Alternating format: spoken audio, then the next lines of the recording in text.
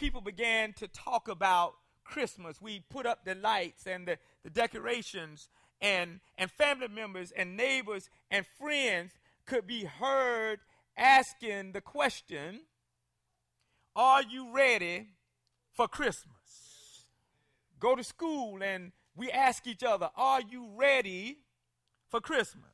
Well, today's sermon is about how to get ready for Christmas, not in the sense of trimming the tree and buying gifts and making travel arrangements and planning all of the menus, all of the delicious foods, gifts under the tree. While all of those things are important and significant and certainly have a place in the divine, in the scheme of things for Christmas,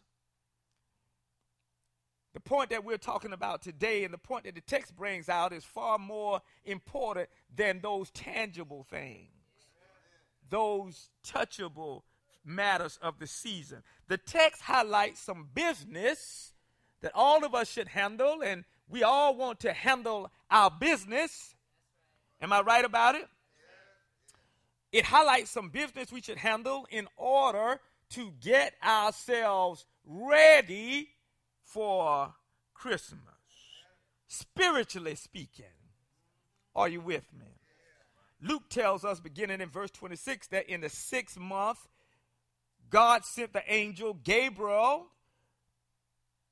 to Nazareth, a town in Galilee, to a young virgin by the name of Mary, who was engaged to be married to Joseph. The angel went to Mary and said, greetings, you who are highly favored. The Lord is with you. Greetings, you who are highly favored. The Lord is with you. Greetings, you who are highly favored. God sees something special in your life. Mary was troubled at the words spoken to her by the angel Gabriel and wondered what kind of greeting this might be. She was perhaps thinking to herself, what's the purpose of this great salutation? What's the principle of this wonderful salute? What's the point of this magnificent saying?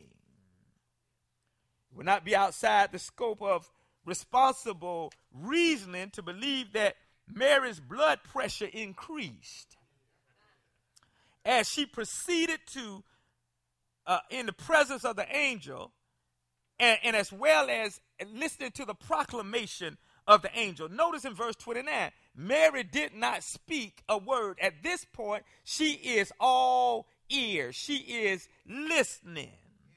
Yet obviously, her body language, her nonverbal communications expressed a deep level of amazement and fear that she felt.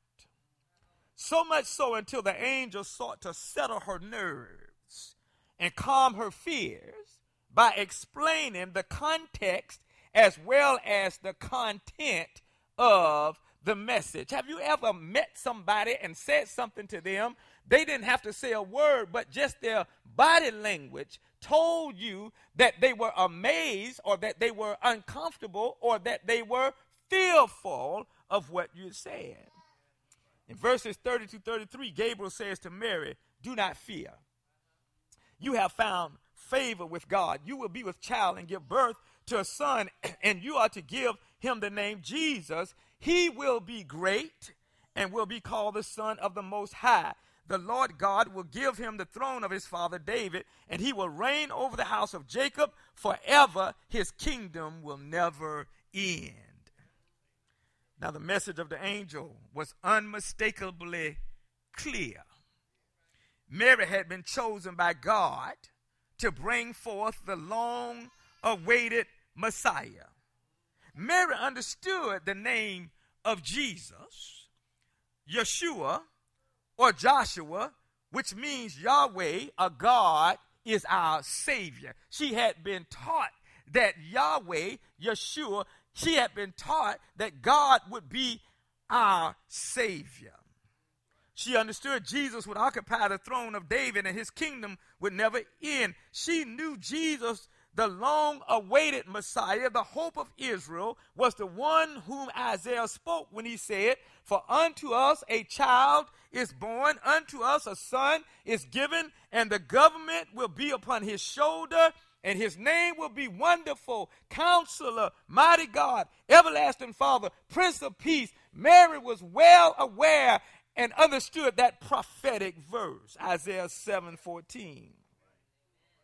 Now, clearly having seen herself in the formula of God's redemptive plan, Mary had a question. Her question is stated in verse 34. How can this be? Mary asked the angel, since I am a virgin. This was not a theological question, but rather this was a biological question.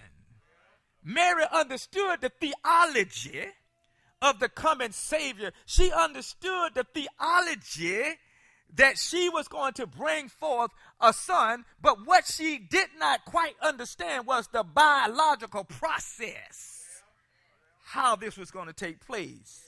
Now remember back in verse 13 when Zacharias the priest was told by the angel that his wife Elizabeth was to have a son, bear him a son. In verse 18, Zacharias posed this question to the angel who delivered the news: how shall I know this? In other words, how shall this be?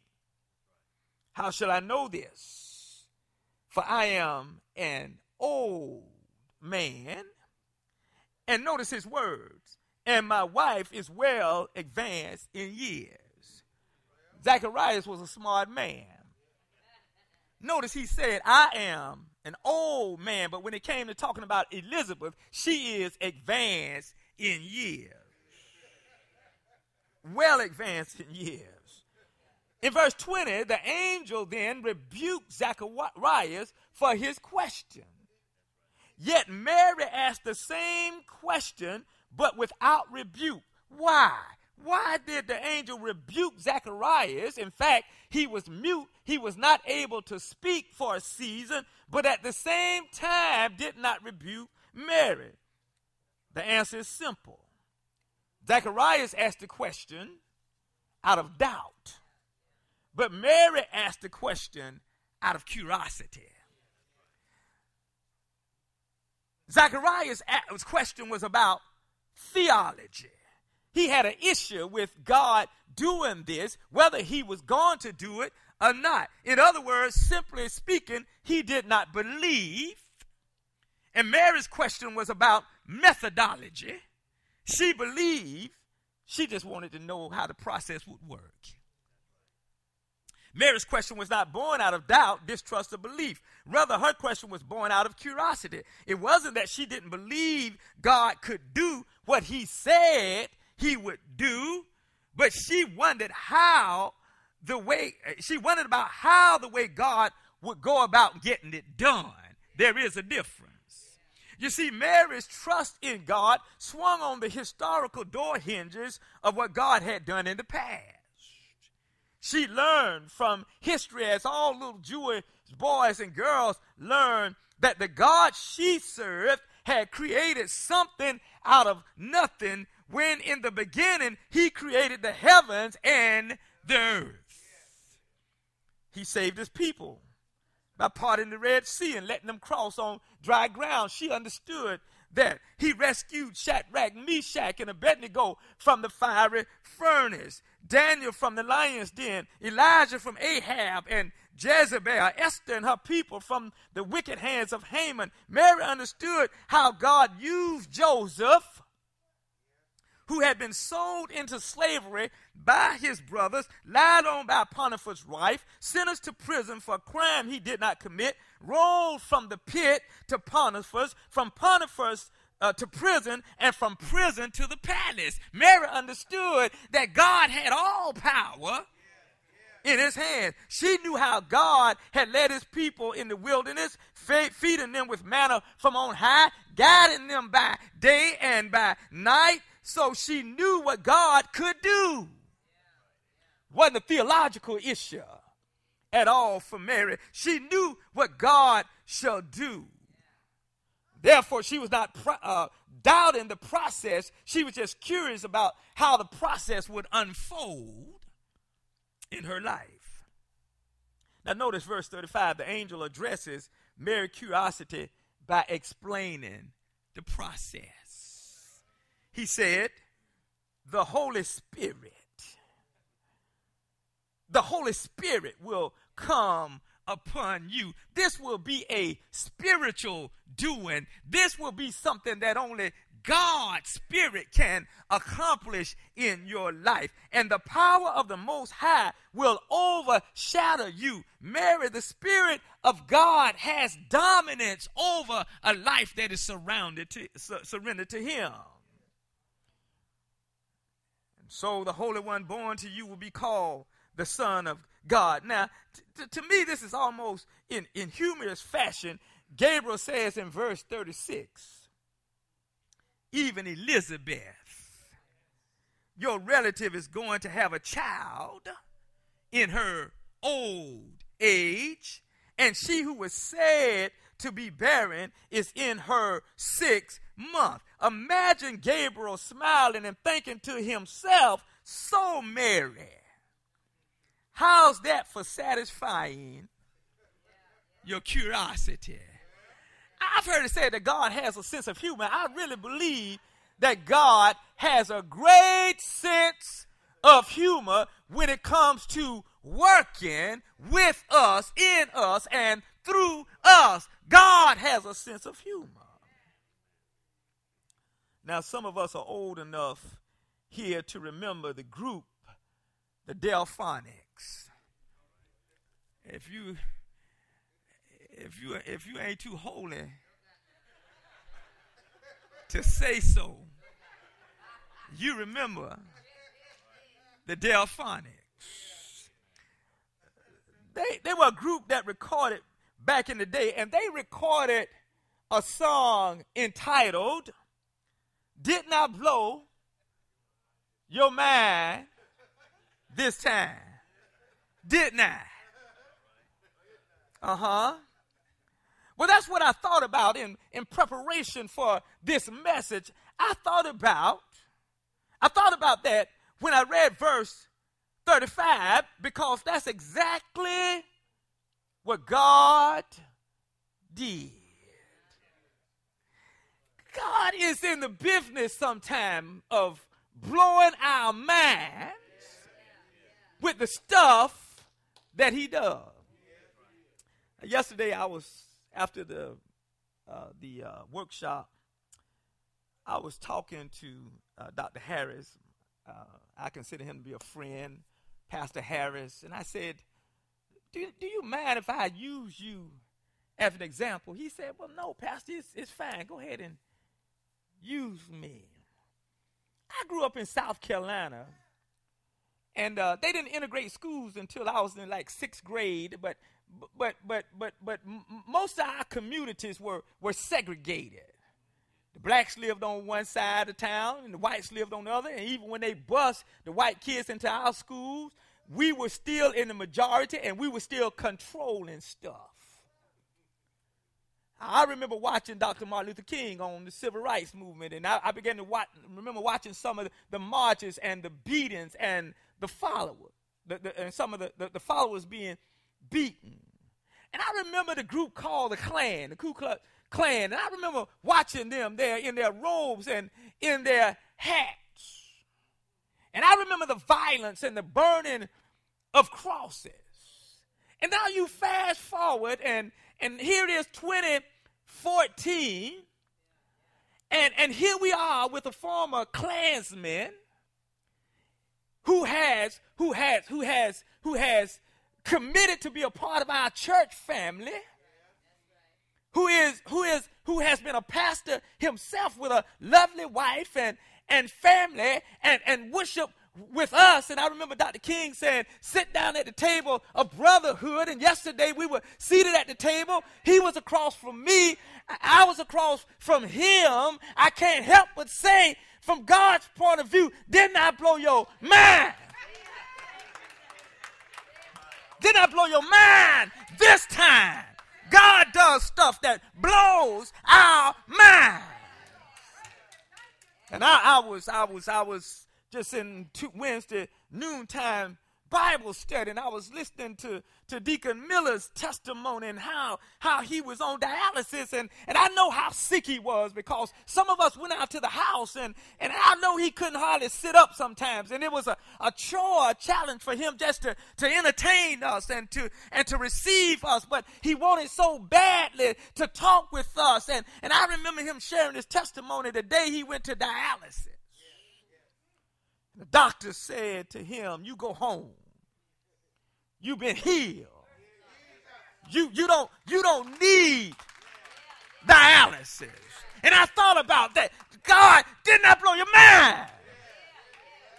This time, didn't I do something to let you know that I really am God? I'm great, and there's no one higher than me, and there's nothing that I can't do. Come on, somebody, that I can't accomplish. I was talking to our son, Linnell Jr., just the other day, and you have to understand, Linnell, I mean, he grew up in a Christian home, but when he got old enough, he took off and went on his own. We had sent him to 3 colleges, and he did enough to pass, but he didn't do well, and so he got upset and he just left. And I was pastoring in Kansas City, and he just took off and just left. Didn't know where he was. My daughter knew where he was because they were close. They've always been close, and so later on we found out that he had joined the army and he was graduating, and later he came to Good Hope, and I baptized him, but he still wasn't committed to Christ. We kept praying, the church kept praying, and just about a year or so, he committed his life to Jesus Christ. He's 36 years old now. So now all he wants to talk about is church and the Lord. And he told me something the other day that just really blew my mind. He said, "Daddy, I was talking with this other young man in my office, and he said, 'Well, you going to be a preacher like your daddy?' And Linnell said, 'Well, I don't know.' He said, 'But if God's called me, I ain't running from it.'" And so my daughter tickled me because she was talking with him, and I called both of them and got their permission to tell this story. They said, "Oh, yeah, Daddy, go ahead and tell it. That's great. Tell it." He was all excited because about a week ago he went to the Marvin Sapp concert. Here it is, freezing in Illinois. He jumps off from work and goes and changes quick, picks up his wife, and they drive way out to hear Marvin Sapp. So he was talking to his sister on the telephone, and he said, I went to a concert. So Delacroix said, "Well, who'd you hear? Was it R&B? Was it rap?" He said, "No, it wasn't R&B, it wasn't rap." He said, "It was gospel. It was Marvin Sapp. You know, Marvin Sapp." And so Del started laughing. And he said, "Oh, you find that funny?" And then she sang a little bit of "Never Would Have Made It Without You." And you know, I couldn't help but think about, didn't I blow your mind? He was a boy who wanted nothing to do with church when he got old enough, and he didn't have to go anymore. But now he can't get enough of talking about God and the things of God. And so that's what's happening in the text. The Holy Spirit will come upon you, and the power of the Most High will overshadow you. So the Holy One born to you will be called the Son of God. Imagine Gabriel smiling. God, through Gabriel, satisfied Mary's curiosity. That's the kind of God we serve. I thought about how God blows our minds, and must have blown the minds of the people in verse 35. Because I'm sure that there were some people who were thinking, "Oh, Zach, old Zach, give me some volume on this one, on the pulpit mic. Old Zach and Liz have seen their best days. Some folk thought they had one foot in the grave and the other one on a banana peel. Some perhaps had already began to plan their homegoing service and dividing up the property. But God was not through with them yet. In fact, verse 36 tells us that they were not even close to being done with, and that it ain't over until it's over. Notice verse 37, the angel of the Lord says to Mary, for with God nothing will be impossible, which is the premise for our first point today.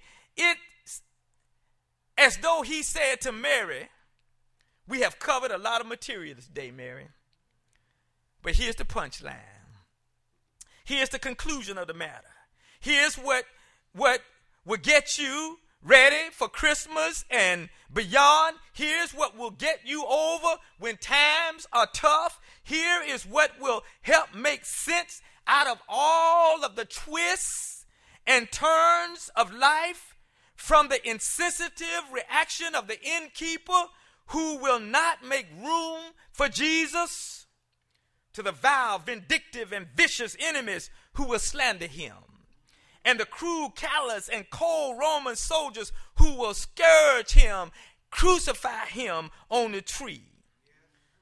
It'll get you over until the days that he rises from the grave with all power in his hands, knowing that nothing is impossible with God, and that God never relinquishes his control. And no matter the twists and turns, the mountains, the valleys, the joys and the sorrows that come your way, Mary, remember, positively nothing will ever happen to you that God cannot handle, because nothing is impossible with God. So you remember that.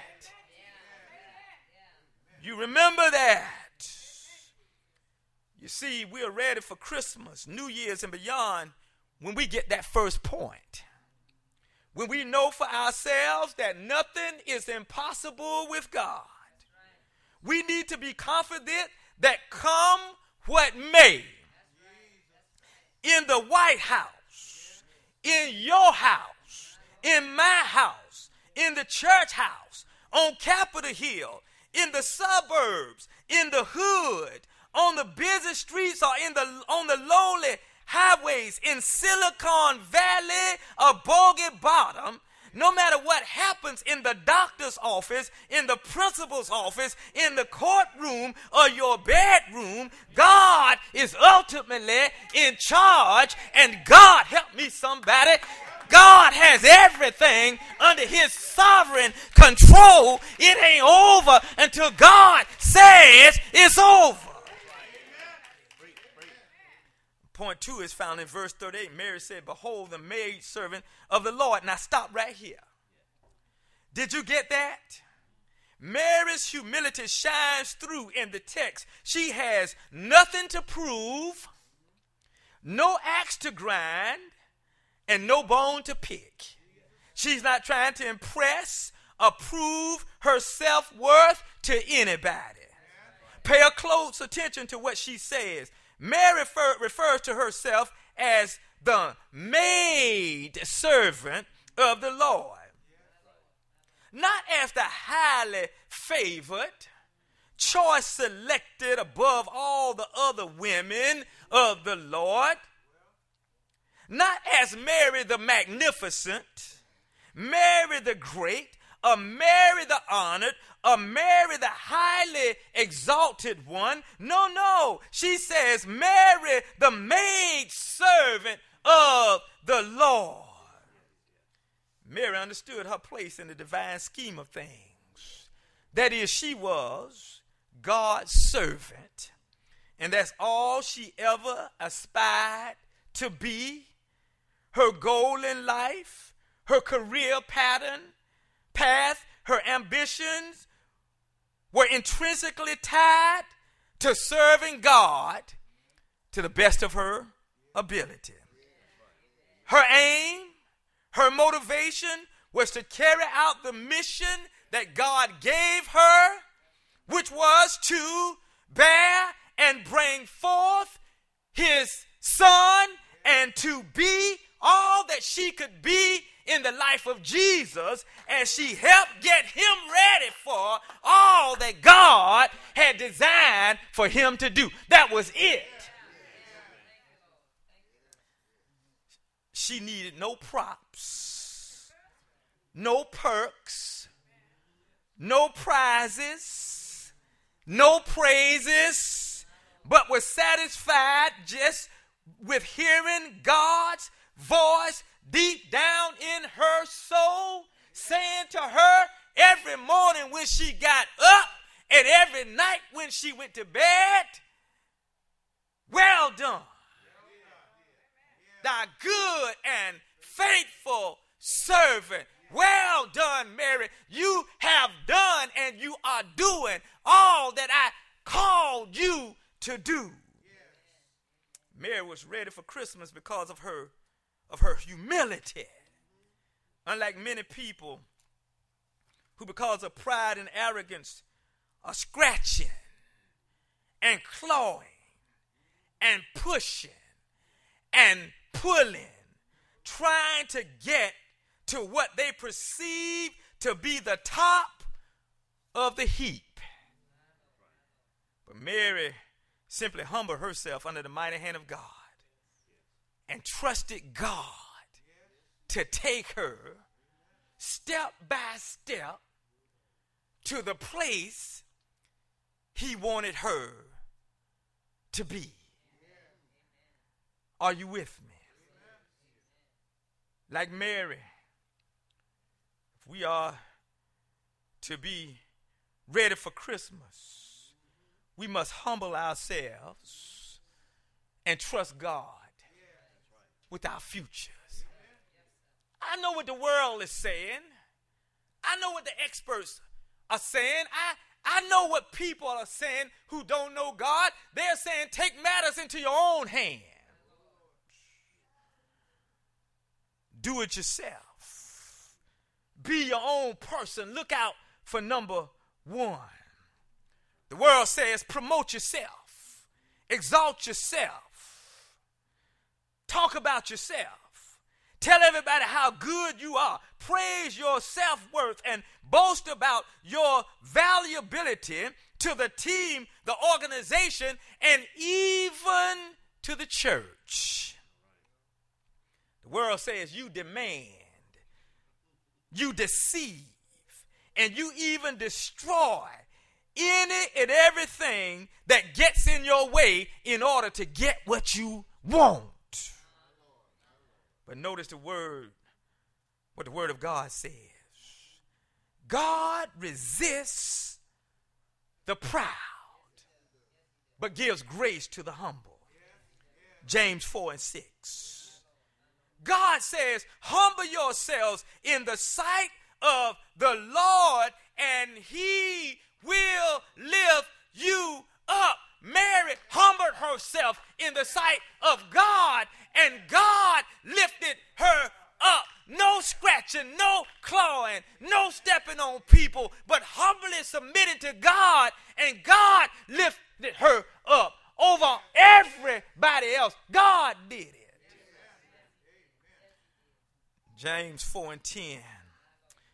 God said, therefore humble yourselves under the mighty hand of God, that he might exalt you in due time. So says Peter, 1 Peter 5:6, that he may exalt you in due time, when the time is right, not in chrono time, but in kairos time, not in chronological time, which is human time, but in God's time, kairos time.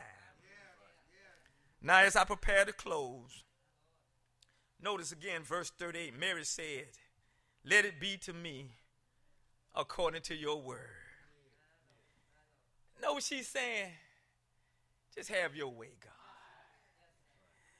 In order to get ready for Christmas, Mary surrendered her life to God. Mary didn't say, hold on a minute, God. Now, my plans to get married to Joseph, we're going to move into that little house on the edge of town, and we plan to live peaceful and quiet lives together. No, she totally surrendered her life into God's all-powerful, all-knowing, and ever-present hands. In fact, Mary's theme song could have been the same as the hymn writer who wrote these words, take my life and let it be consecrated, Lord, to thee. Take my moments and take my days and let them flow in ceaseless praise. Take my will. Take my will. Take my will and make it thine. It shall be no longer mine. Take my heart. Take my heart. Like the little drummer boy said, I don't have a whole lot to give. I don't have silver and gold. I don't have houses and land. Mary didn't have much, but she said, take my heart. It is thine. It shall be thy royal throne. It shall be thy royal throne in order to be ready for Christmas. That's where we need to be. We need to be lifting up holy hands and saying to God, Lord, I surrender all to you. Some perhaps today need to say to God, Lord, I've been holding back and I've been holding out. I've been doing life my way, but no matter how hard I try, my way is not working. No matter how hard I try to fix it, I mess things up. No matter how hard I try to go up, I keep coming down. My way is not working. We are only 11 days away from celebrating Christmas. The question is, are you ready? Oh, I'm not talking about the toys, and I'm not talking about the gifts, and I'm not talking about travel plans and airlines tickets, but I'm talking about, are we really totally surrendered out to God? Are our lives surrendered to Jesus? If the answer is yes, praise God.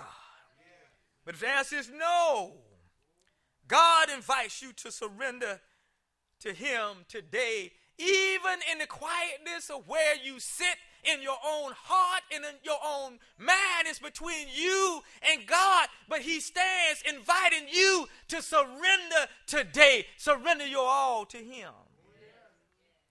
Will you come? Will you make that change? Another old hymn of the church that rings down through the corridors of time have bid people to come to Jesus with these words, all to Jesus. I surrender. All to him I freely give. I will ever love and trust him. In his presence wholly live.